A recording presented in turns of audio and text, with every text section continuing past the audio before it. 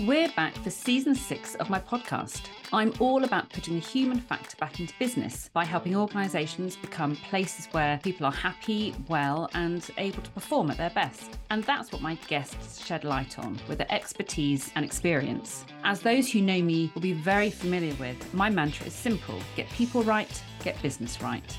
And that means we'll be covering a whole range of topics that impact on employee experience, engagement and mental well-being. And many of you will know that I hate tick boxes. So we'll be kicking those out, getting beneath the surface of shiny new initiatives, stripping back layers of complexity and going back to the fundamentals of good business. That's the people. This series runs alongside the launch of Leadership Labs and Manager Labs that I'm excited to be facilitating with the fabulous Gemma Ellison of Heart Leadership. These are interactive and dynamic communities that turn typical L&D on its head.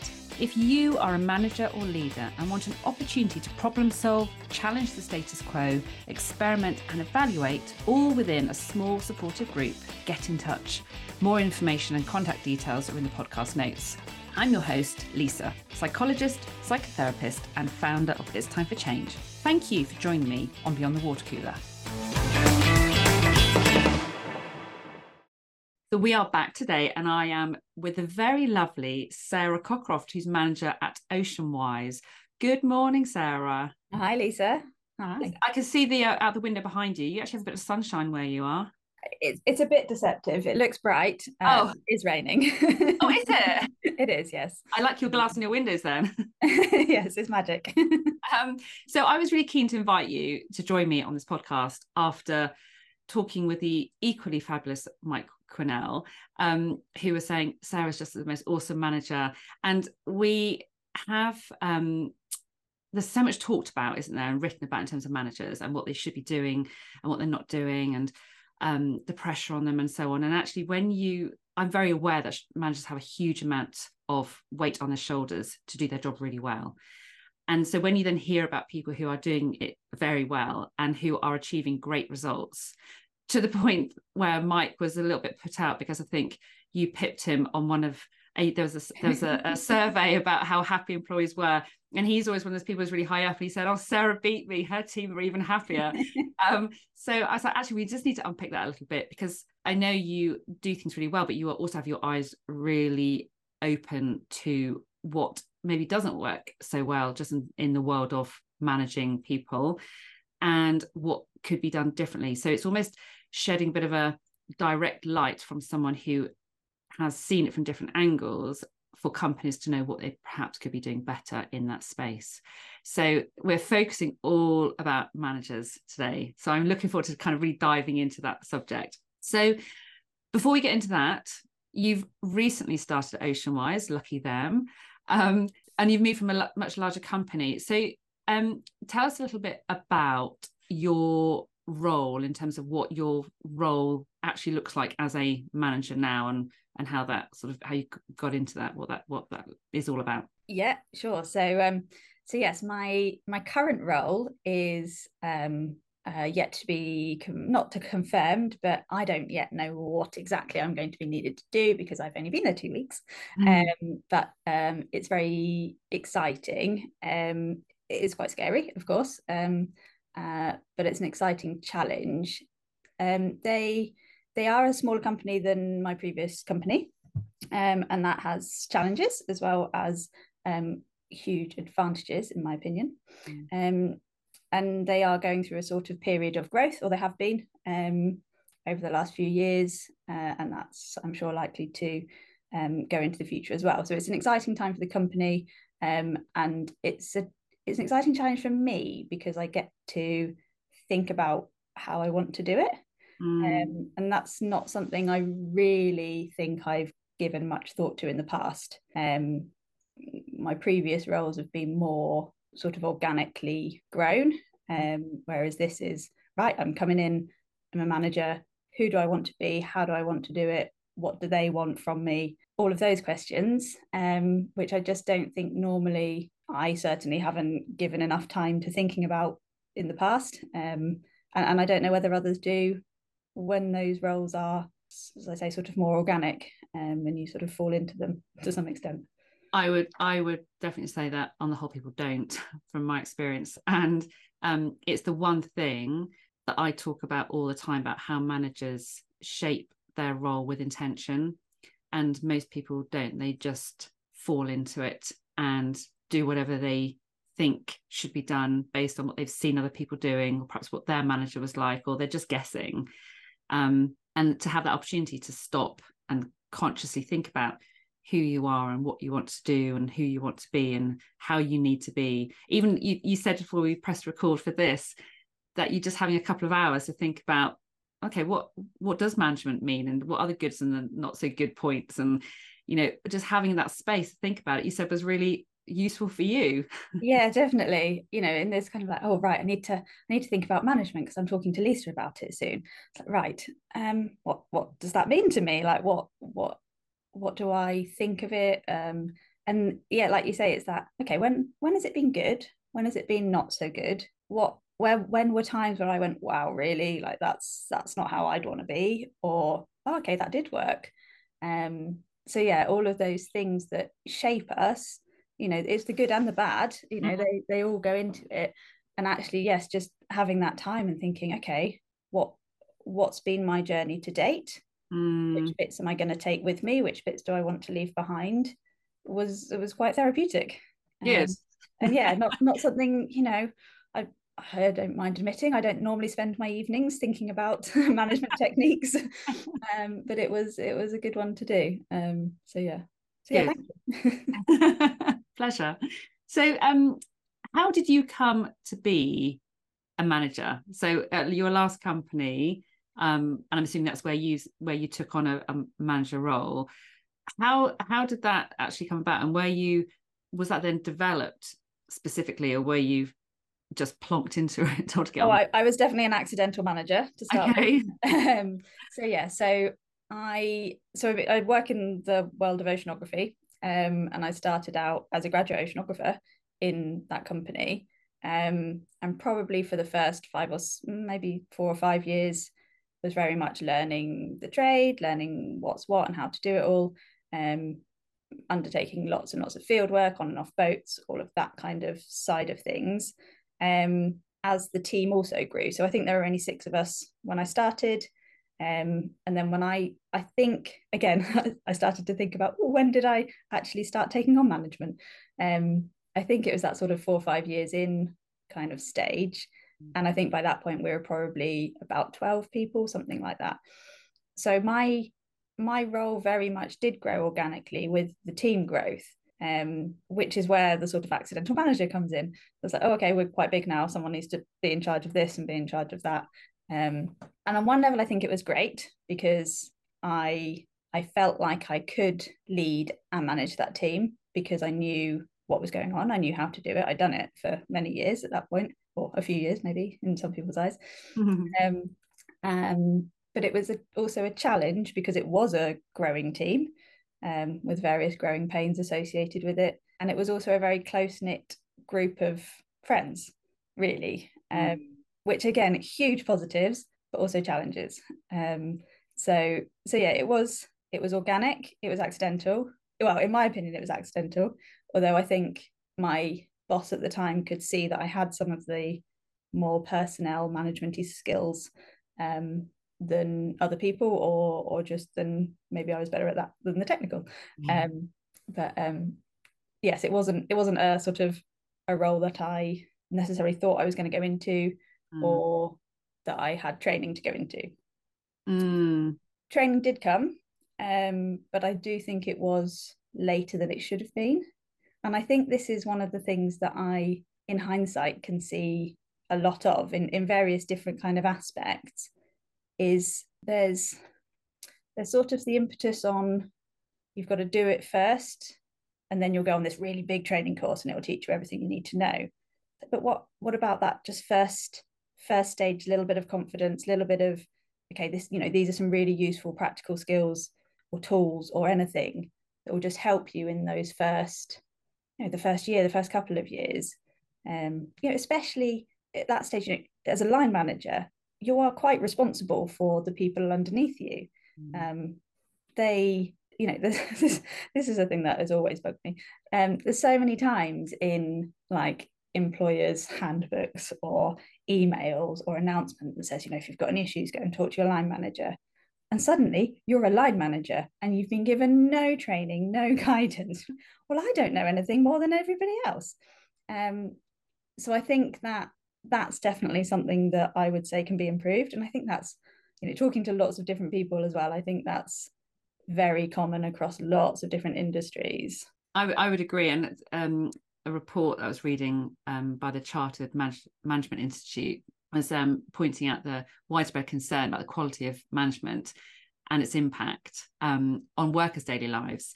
And actually, there are two ways, I guess, we looking at this. One's about the impact on you, Sarah, as a manager, and one's about the impact of the people you're supposed to be managing. Because there's kind of two parts of that, isn't there, in terms of if you get managers in place who haven't been developed and supported and so on, actually has an impact kind of for that manager and their team. But there was a quote there that said, among those workers who told researchers they had an ineffective manager, 1/3 so they were less motivated to do a good job, and as many as half were considering leaving in the next 12 months. And when you look at figures like that, and I think, and also they said they had to find it was about 82% of new managers in the UK are accidental. And I still struggle to work out how, because this is not a new problem. It's been talked about for quite a long time. 82% of managers being considered accidental is staggering. I mean, we always knew it was high, but to start putting numbers on it like that, but then also to have the numbers that show what an ineffective, and again, people don't like the word ineffective because it feels like a bit like a blame and you're no good, but actually ineffective because you simply haven't been guided to know what's important. The impact that then has on the team, like, why is no one joining up all the dots? Why are people not seeing that? And that's what you've just said. So do you have a sense of, are the companies, and maybe other companies or people where they work, are people just not seeing it? They're not joining up the dots, or why are we still having this conversation? Oh, I don't know. I thought you were going to give me the perfect answer, Sarah. We can go like, right, that's what everyone needs to do, because it's staggering. It really is. And I don't know. I don't know if it's not seen as a big enough problem because, I don't know, the business is still coping, from a very kind of black and white point of view. If your business is still making money, you still got happy customers. Is it that big a problem if staff come, they go, your managers come and go, and nobody's that happy at work? You know what? I think yes, it is a big problem, but for some people it may not be.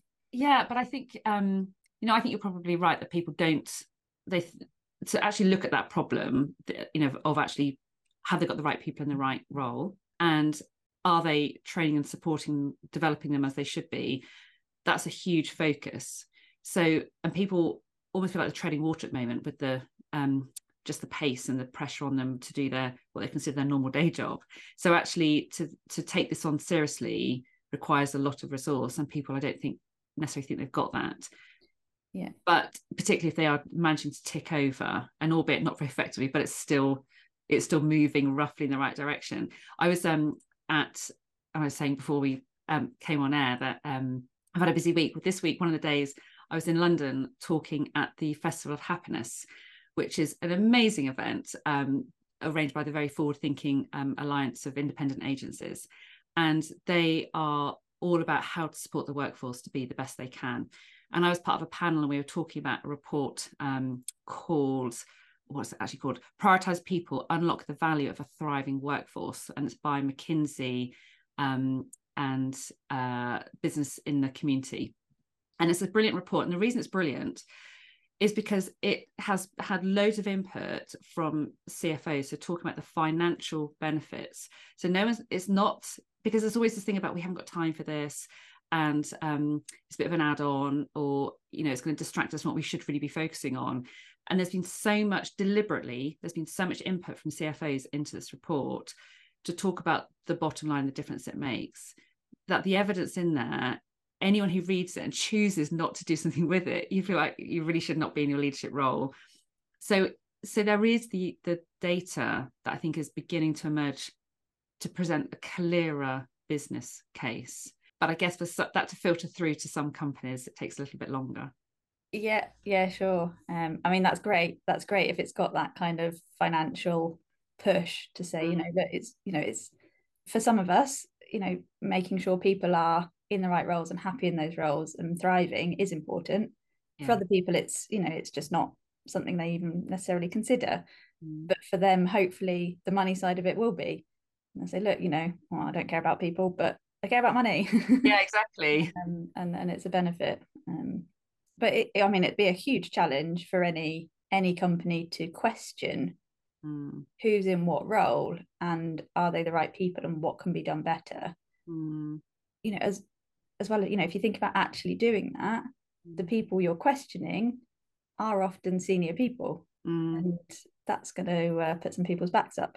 So it's I can see why people don't question it, but I think they should. Yes, because otherwise the problems still exist and people are just choosing to ignore them.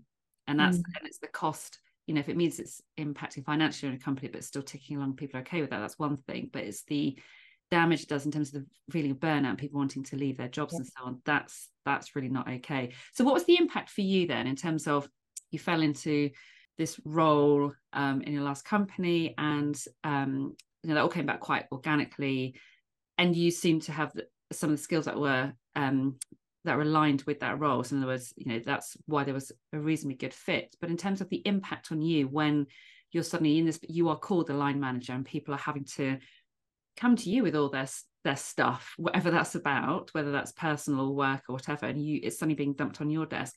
What's the impact on you as a manager when you haven't had the support and development that you need? It's hard.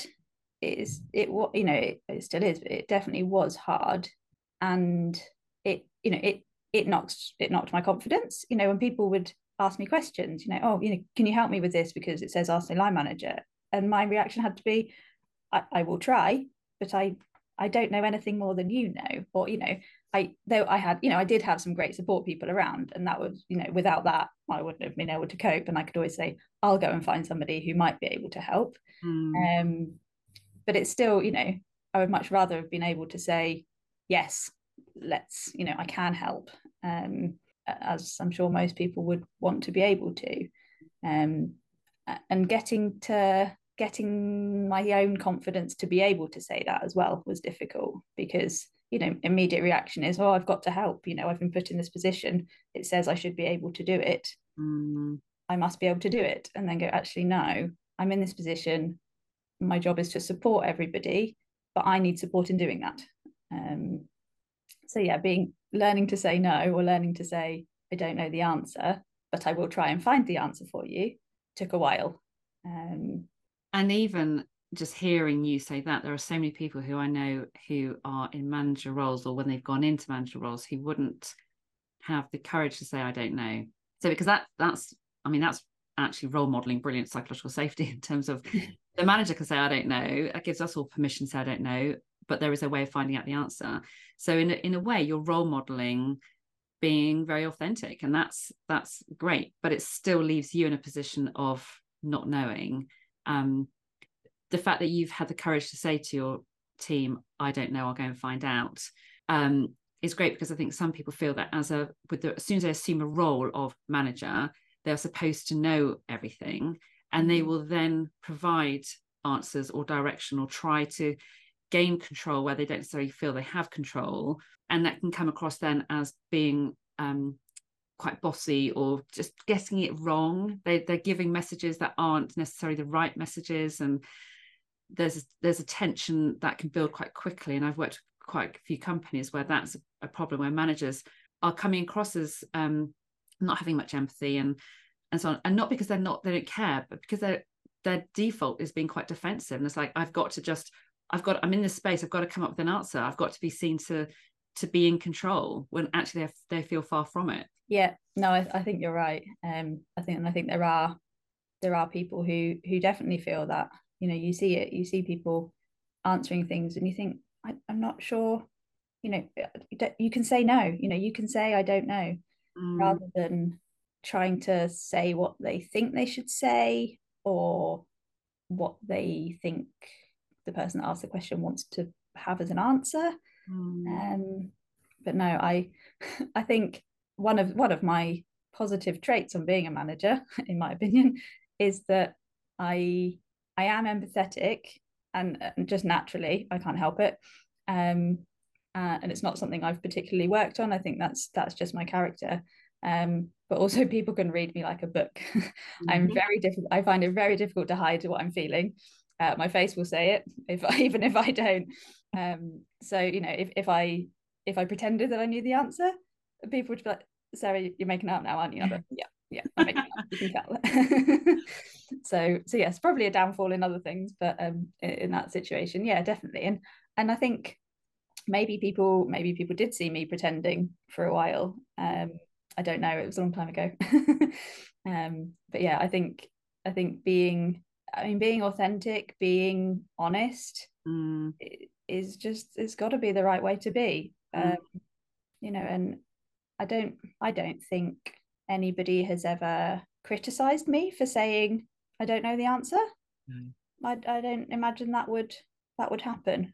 But like you say, having the confidence to say I don't know the answer, you know, even if that's the only thing that people can get when they get that line manager badge, some sort of you know, and it's a soft skills training as well as practical training. You know, you're suddenly thrown into this position and you don't know what your responsibilities are, because that's not written down anywhere. There's no guidance sheet on what that really means. But you are also people's first port of support. And if you don't have any training in it or guidance or anyone who you can go to and be authentic and say, I don't know what to do in this situation, this person's said this, done that, you know, come to me with this problem, whatever it is, you are going to really struggle if you don't have somebody somewhere who you can go to for your own support in that situation. I did. I don't know how I would have coped without that. But there, you know, I'm sure there are people out there who don't have that, and or who don't feel they can ask. I think it's interesting is that I mean, again, looking at some of the data in the reports of workers with an ineffective manager, only 15% of those felt valued and appreciated, against 72% who had an effective manager.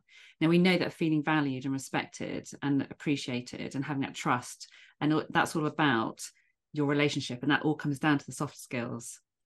They are so significant, because almost the kind of more tangible aspects of management role in terms of who's got to do when and where and scheduling and so on, that's one part of their role. But I would argue that from a good manager to manage their team well, it is the soft skills that absolutely has to be the focus.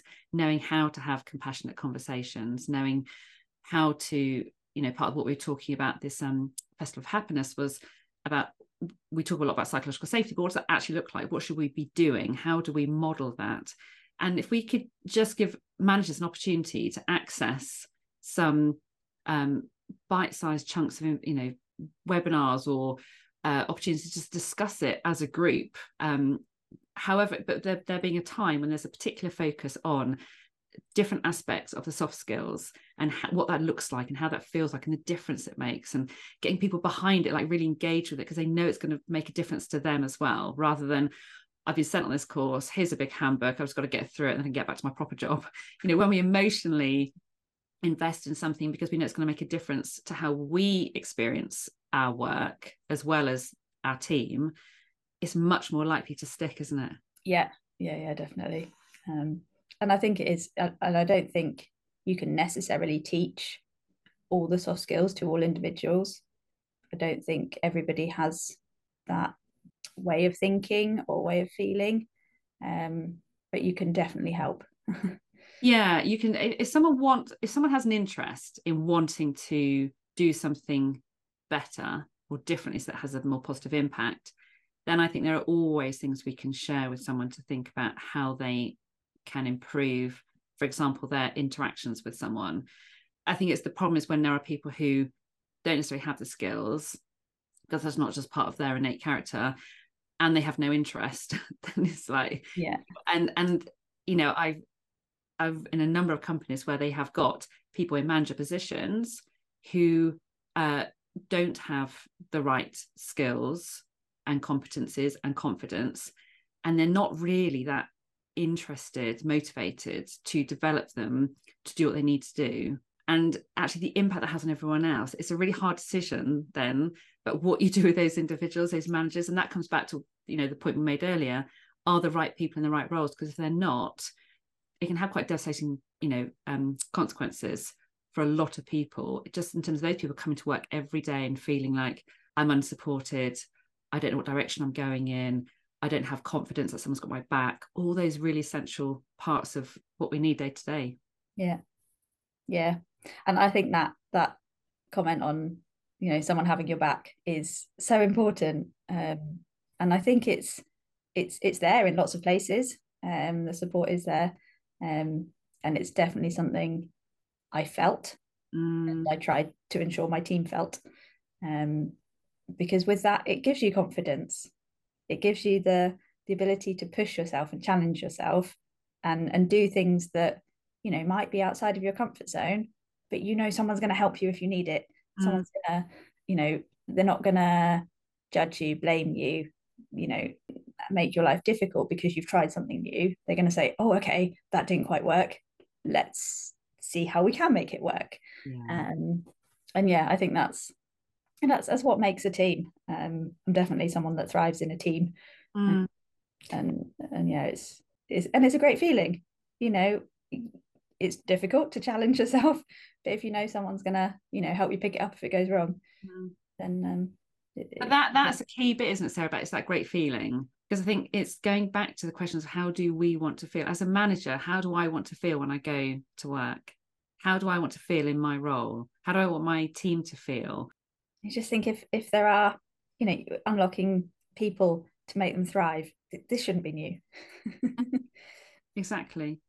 So actually one of the things that would be good to discuss is you started your role, you went into it, you had then some training that came later on. Was that training useful? Was that the sort of stuff? Because it'd be really useful also just to understand, actually, we talked a little about how you intentionally shape your role and what you want to feel and what you want to experience. But in terms of what your training looked like, is manager training meeting that need?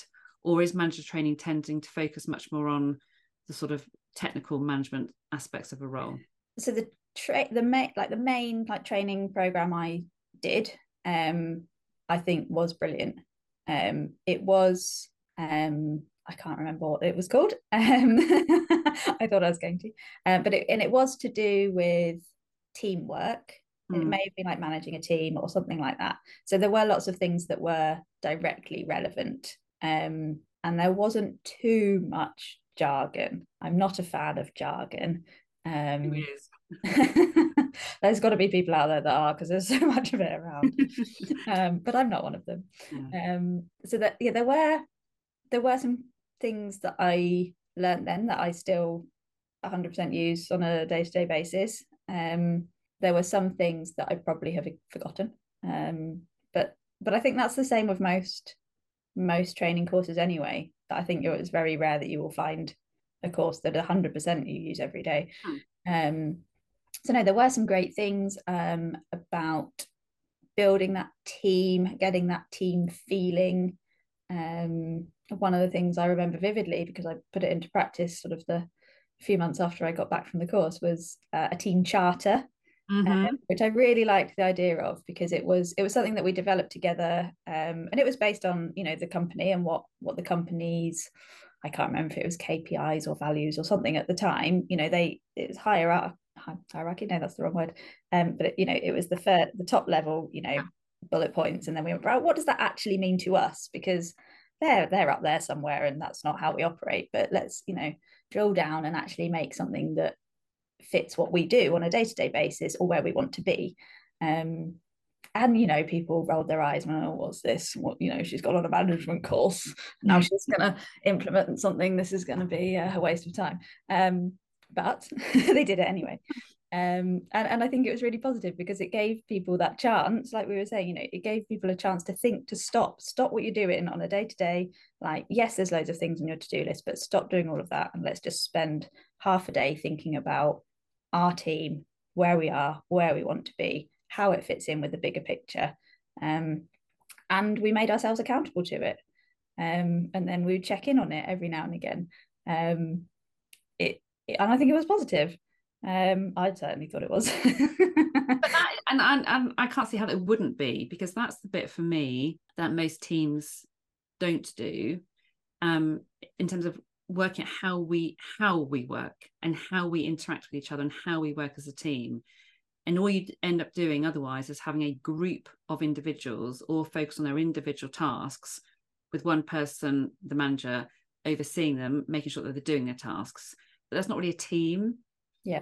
And for a team to work, everyone's got to know their part, how they've got to be able to read each other. They've got to know how each person wants to be engaged with and doesn't. They've got to be able to read signs that things are going well or not going well. They've got to know what each person's working on, what's important to them, and all those aspects of good teamwork. It can only come about really if you sit down and, again, consciously spend time shaping it and sharing and talking about what's important to us and how we get the best out of each other, and what I need for me to be my best today from everyone else in this team. And when you do the how, that's so powerful. Yeah. And it is that it's being aware of everybody else's pressures and their personalities, and it's the emotional intelligence that is so key in those kind of, like you say, reading people and going, oh, hold on a minute, that's one of their signs that they're struggling. Okay, I'm not going to go and ask them to do any more today. I'll leave that till tomorrow. And all those aspects that you only get through spending time with people, through interaction. And I suppose it is just giving people that time as well. Not on a right, you two go get this task finished. I need it done by tomorrow. It's just spend time, just put everything else aside. Let's all just stop, think about it all. And hopefully in a space that people can be honest and open to what you're trying to achieve, as well as to the other side of just getting to know people and spending time with them. I think that pressing the pause and taking time is going to be a big barrier for a lot of people. That we just simply don't have time. And I always think it's like, if you don't do it, you can still be running full speed ahead, but it's almost like you kind of got blindfolds covering at least one eye. You just are stumbling over things and bashing into each other, and there's that sense of we're all racing along, but it's not very effective, rather than actually almost having a bit of a team strategy meeting before you set off on the race. How are we going to do this, and how are we going to support each other, and who's going to struggle, and how do we help that individual? And having just that little bit of time so that they have got their eyes open and they're working together as a team. And the difference is just huge, but people don't think they've got the time to do the strategy bit, which is about how the team works.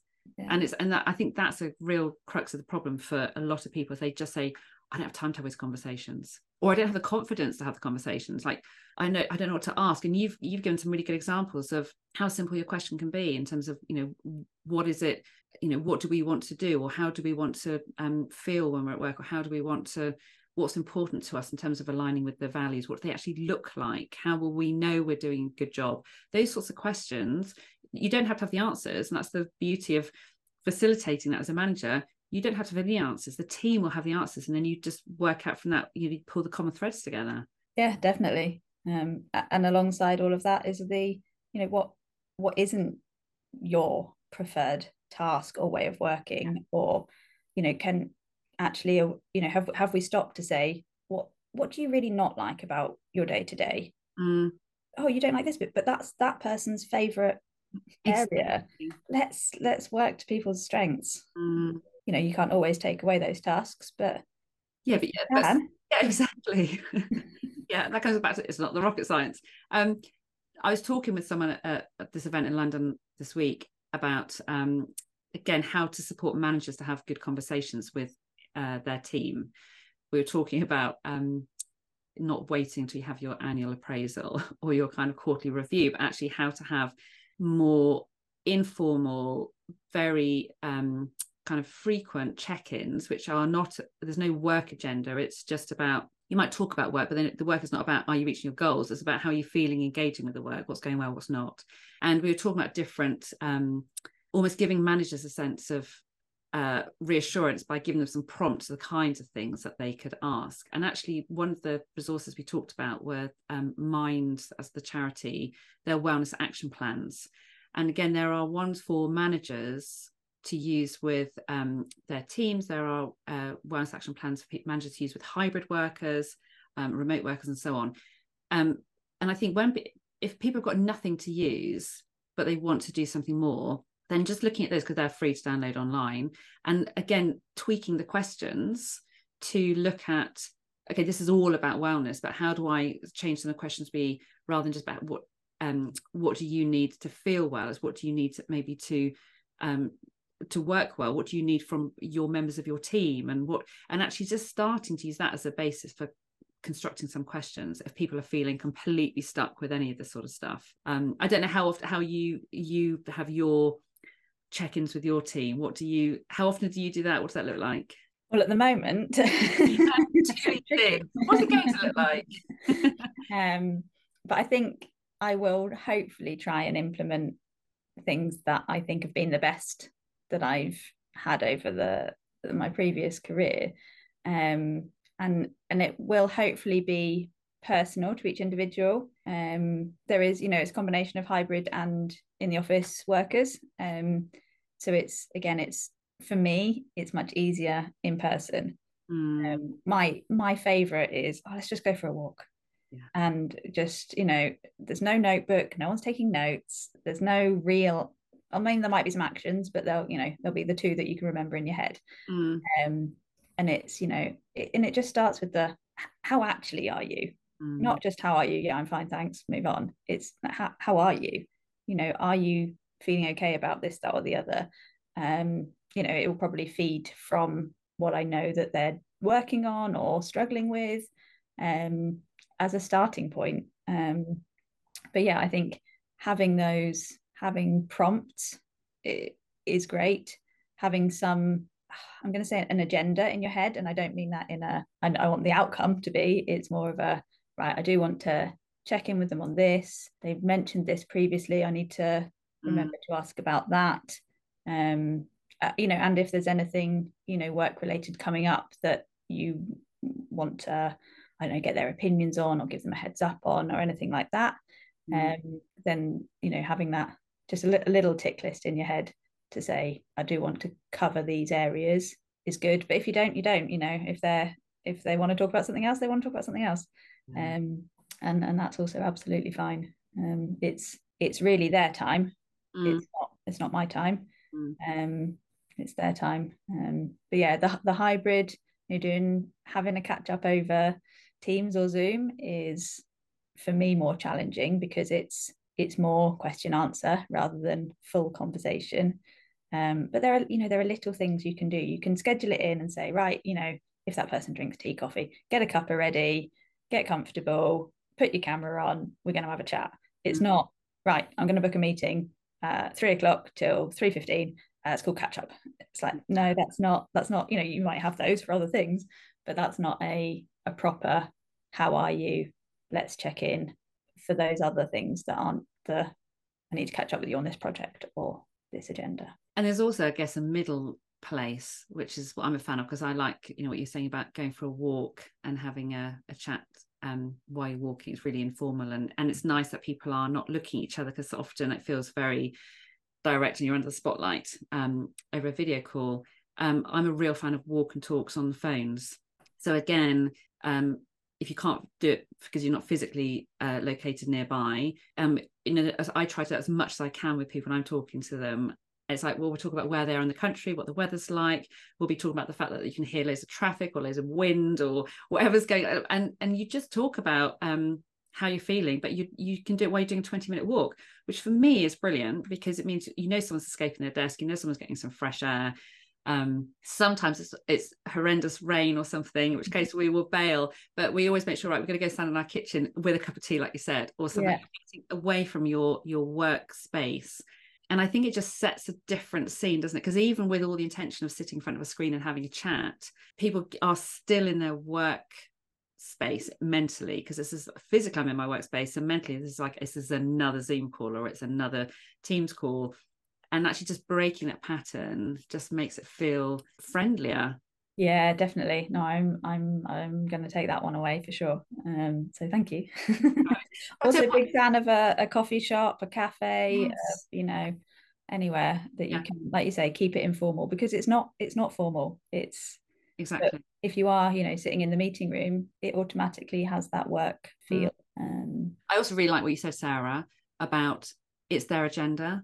So you talk about whatever comes up for them, because you don't, I think, again, too often as managers, there's a thought that we need to have an agenda, or we need to be pushing the conversation along, or I don't feel comfortable having silences, I've got to fill it, or actually, I know I'm not supposed to be talking about work right now, but I just want to ask about this particular project.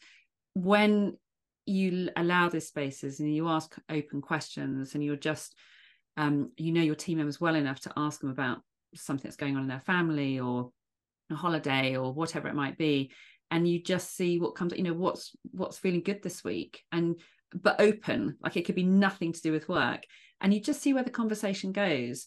I don't think people necessarily sit back enough to listen. They want to talk, or they want to direct the question by asking specific questions. So it's that sense of direction rather than filling and talking, rather than sitting back and just listening.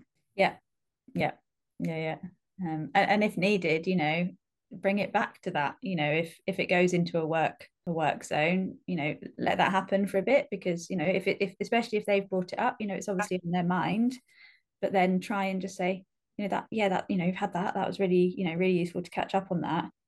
I just want to check in that you're feeling okay about this, or if it needs a more of a kind of specific prompt. There will be something, there'll be a change that happened, or there's something somewhere that you can use as a, are you feeling okay about that? Or you shouldn't say, are you feeling okay about that? Because the answer will probably be yes. But the more than that, how do you feel about that? Excellent. So I want to change tact slightly now, and actually explore a little bit about management versus leadership. And the reason I want to do that is because it's a point that actually you've made, and so it's something you're really passionate about. So I wanted to pick up on that.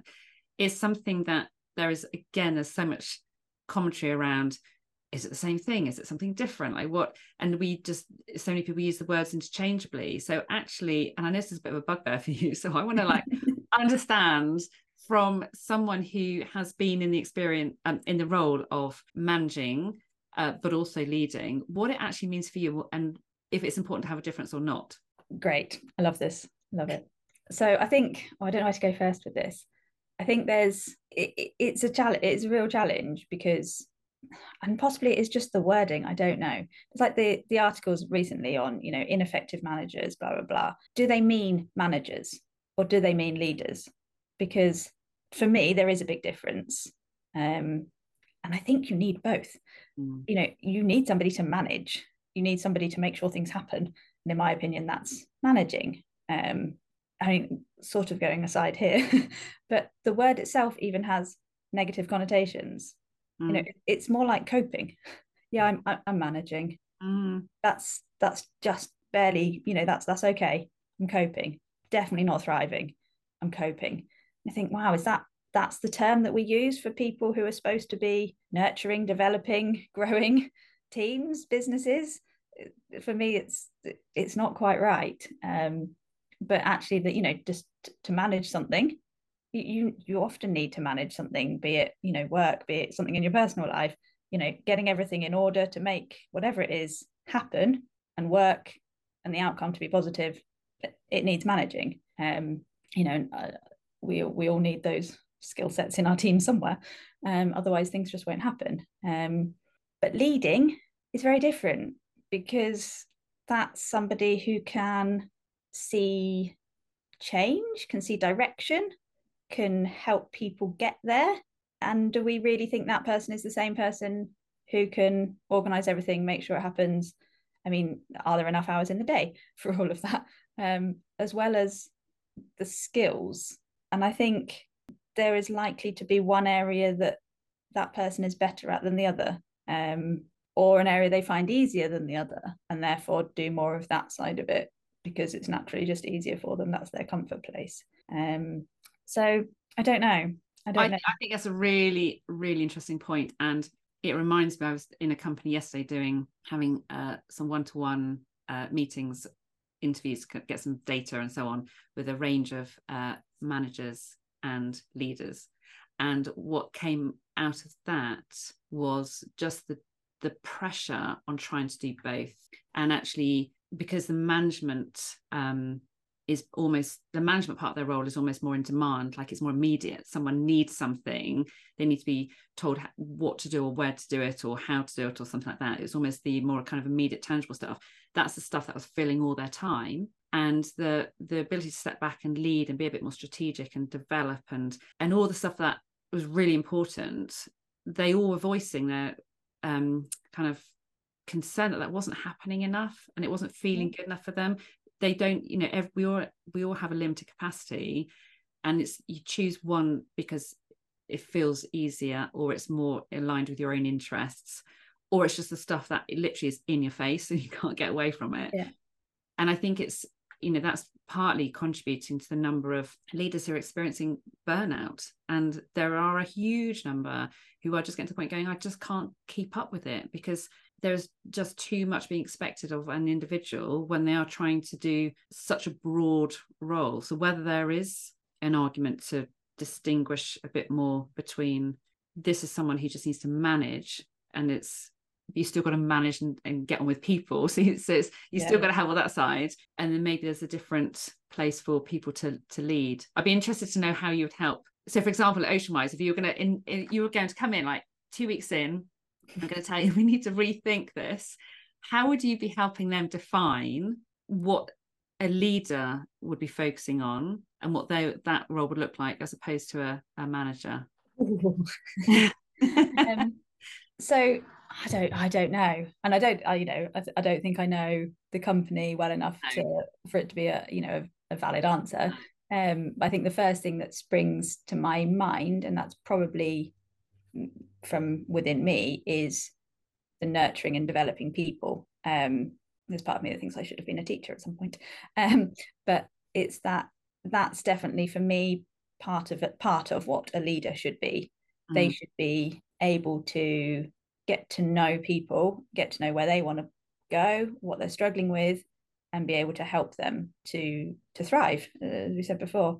For me, that's definitely something so important, and something that would easily fall away if you're bombarded with management spreadsheets and management meetings and management this and management that. Because like you say, it's coming at you. You've got to have it done by the end of tomorrow. You've got to have this done by then. You've got to think about this. It's got to be, attend this meeting, attend that. And it's like, oh, when do I have time to spend coaching, nurturing, mentoring? And that's the stuff without the deadlines, isn't it? So that's always the stuff that's going to get bumped out. Yeah, but without it, people won't thrive, or they'll move on. As their way of potentially, developing, if that's what they think they want to do. And that's for me what I would love to stop happening everywhere. I think people are there's definitely I don't want to stop it happening. Obviously, people need their careers, but for me, I like to invest my time in people, and I would love to be able to do that enough so that they really see a long-term career in that role. And I think there's definitely a change in how long people spend in their roles, or in their companies, should I say, really, because I think although I spent an awful lot of time in one company, I had lots of different roles there. And I think that's something that people don't necessarily look at when they are thinking, if they're thinking, I think am I a bit done with what I'm doing? Fine, I'll look elsewhere. Look internally first. what other opportunities are there, and not just, well, there's no vacancies on the website. Talk to people, what else, what's your key area of interest? Is that something that we can develop into a role? Or, and have that conversation of, this is where I want to go. Do you think that's going to be possible in the next couple of years? Oh yeah, that completely aligns with what we were thinking, going down this path, or whatever. So yeah, I think if people don't have that mentoring, nurturing feel, they might not think to ask, or they'll help and sort of realize that, the company will help me get there as well. But, yeah, I like that. Yeah. So how are you going to, or how have you, because you're 2 weeks in, how are you intentionally going about thinking about your role at Oceanwise in terms of whether you're a leader or a manager, how you're balancing it out, how you're looking after yourself in that process so you're not at risk of burnout? How are you going around about shaping your role? So at the moment, I very much think I'm in a very nice place of not too much responsibility, and in a sort of what I would say like discovery phase. So I'm very much getting to know people and the work, which is, again, just a great opportunity to have that time to do, rather than being thrown into, oh, fix this or do that, do this, do that, do that. So I'd say I'm very much in that at the moment. My plan really is to, I haven't put a time scale on it, but probably the next few weeks ish, have more targeted conversations with people, because I really want to know what people want from me. I want to ask everybody who I manage as part of my team what I want to find out, what they want from me, who they want me to be, how they want to interact with me, and what both of them they need to be their best.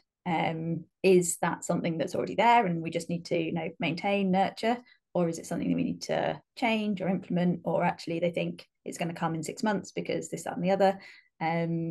Definitely want to find out all of that, because I think that will shape how I am as a person, to them, and also where I spend my time learning.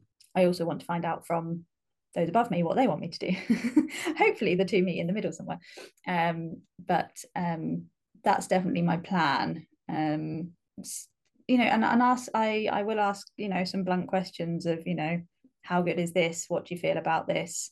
And what's the other one we had a conversation about a couple of weeks ago? I've got it written down somewhere. It was, how do you want to feel when you get to work each day? And how do you feel? And how far apart are they? And what can we do to bridge that gap? Nice. My general feeling is that, it seems a very, very happy, very positive environment. I don't feel like I've got a huge challenge ahead.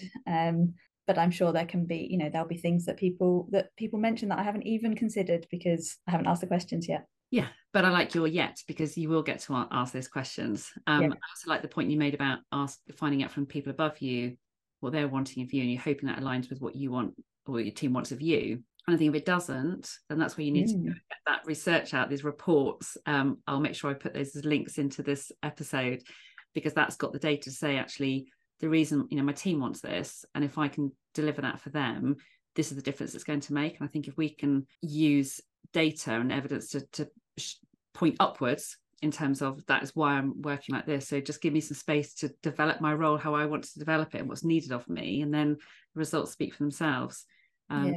What training or development or support are you experiencing at the moment in terms of shaping your role? Lots of like one-to-one training on the company and the procedures and everything else, which is great. And it feels not very time constricted. So which is, for me, is great, because I have so many questions, and I don't feel restricted.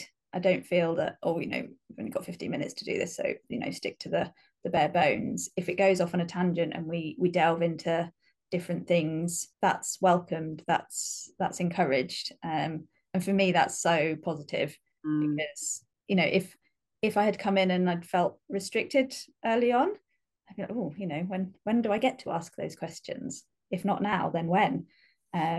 So that side of it's definitely felt very positive for me. That's really good.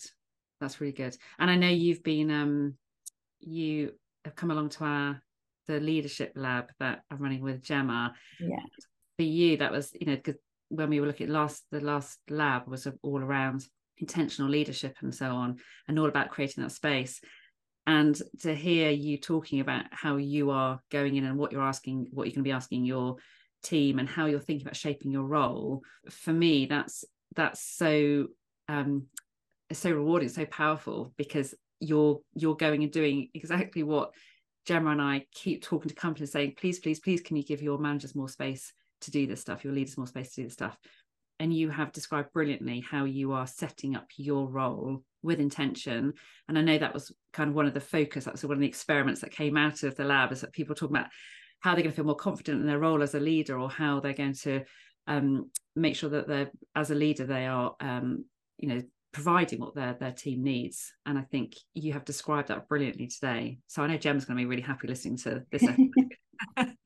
Oh, that's great. I think, and it makes me sad, really, that I haven't done it before. That I wasn't equipped with any of this thought process, really. And I've this, I don't know, if I think about it, maybe this is like the fourth team I've led. It's like, oh, what, I didn't do the best I could have done previously. And maybe I just managed and I didn't lead. And hopefully I can do more of the leadership now. Yeah. But it's when do we put ourselves, or when do we give ourselves time for that, or when is it offered? It's like we said, it's not the training on management, on leadership, I don't think is given enough weight when I think it should be. I agree. And I think that's a good place to wrap up, because I think that is the underlying message. There's just not enough emphasis, there's not enough focus. And I think your feeling about maybe I could have done more, actually you weren't given the space to do more. You weren't enabled to do more. And I think that then is it affects you, and it comes back to you were put in the deep end. You got through it, your team got through it, but even now you still think, oh, what if? And I think hopefully as the tide changes and people are grasping this or beginning to grasp this, hopefully, that we need to be giving people more time and space to develop, then that will make a big difference, because they will, from their first management role, they will be more equipped to do that well, because there is so much more awareness now compared to when you took on your first management role, and people really just didn't think about this sort of stuff at all. It's changed. So we're not going to just chat openly anymore about this, because we could go on and on for hours, and I could pick your brain even more. But what I want to do, just to finish, is to hear any concrete actions that you think people listening to this, whether they're a manager, whether they're a leader, could go away and think, actually, we need to rethink how we're doing things. What would be your key pieces of advice? So I think, as we've mentioned, I think one of the things is training time, or however it wants to be labelled. Development time maybe is better, because I don't want people to think, oh, but people go on training courses all the time. That's not what everybody needs. And looking at this just from a management leadership kind of point of view, I think people need time to think about that.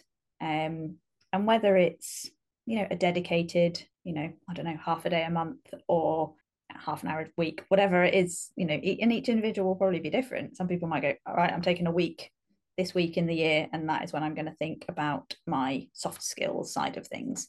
But giving people that time to spend thinking about the soft skills of leadership, I think would be a huge benefit. And it needs time, because there's a lot out there, and you'd have to filter through until you found something that really resonated with you. And not everything, something that I thought was brilliant, other people won't, because their brains are wired differently. Everybody's brains are wired differently, and different things work for different people. So I'd definitely say that's something that I think would be a huge improvement in lots of places. I think, I don't know if this would ever work. But one thing I really think is, and I think there are a lot of manager level people who don't have the confidence or the skills or the training or the mentoring for themselves to have to be the best they can be at their role.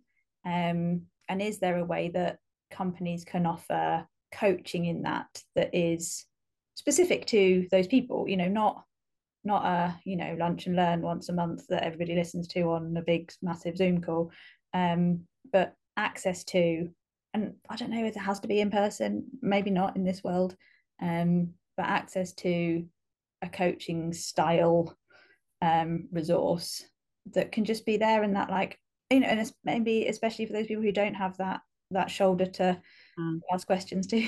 That's not the phrase. But I hear you exactly, because it's, again, out of the leadership lab, it was a really common thing, wasn't it, that people said how lonely they feel, isolated, and that was something that was a shared experience in that lab, and it just said everything. That one experience, and actually it just shows the value of having someone who you can go and talk to and share with and offload to, or ask for advice or whatever. And it's more than a mentor. It's someone, is much more of kind of coaching type of relationship, but someone who again has got your back and who's there for you to support you and guide you forwards. And maybe it's linked, but I think the other thing I think would be a nice challenge for business leaders to think about is, I'd like a comparison between how much they spend on recruitment and how much they spend on retention. And that's not retention in the, we've got, I don't know, there's, everybody has the same statutory level of leave and blah, blah, blah, blah. That's across lots of businesses. It's got to be proper retention. What are you actually doing? How much are you actually spending to keep people engaged, to develop those people? Because it's why are these two things? I mean, it's a complete guess, but I expect people spend a lot more on recruitment than they do on retention. And it reminds me actually of the conversation I had on this podcast. I'll put a link to it actually, with Emma Browning. We talked about stay interviews, and it's about how are you finding out from people what is going to make them stay, what they need to stay, rather than just waiting for everyone to get out the door and then ask them why they left, and then maybe we'll do something with that information, or maybe not. No, that's the other thing. Do something with that information. And there's so much data, isn't there? And that it just doesn't inform practice. No, stay interviews. That is great. I'll send you the link to that as well. Sarah, you have been amazing today. Thank you so much. Is it okay if we put your contact details as well in the show notes? Sure. If they want to. I have to say, Oceanwise are very lucky to have you, and it'll be really interesting. Maybe we should touch base again in a year or something to see what happens, and whether all these ideas that you've been able to implement and change practice there. So watch this space. But thank you so very, very much. Oh, well, thank you. I think it's been, like I said, it's almost been some therapy for me, just having the time to think about it and focus on it, and giving me pointers onto how I want to be, what I want to do. So maybe touch base in a year, see if it's done. Thank you. I hope you enjoyed the conversation today. I invite you to think about one thing that you will take away to think about or do differently. I'd be really grateful if you can give me a thumbs up on Apple or wherever you listen to your podcasts, and for an extra brownie point, leave me a short review. I'm really keen to help drive real change for better practice in the world of people at work, and spreading the message will help that. I'd love you to also join the club to stay in the loop and be the first to hear about exciting things that I'm developing, including free downloadable resources. Please do reach out to me directly to discuss the topics covered on this podcast, or perhaps other challenges around people at work. And if we're not already acquainted on LinkedIn, please connect. All the links you need are in the show notes. So until next time, bye for now.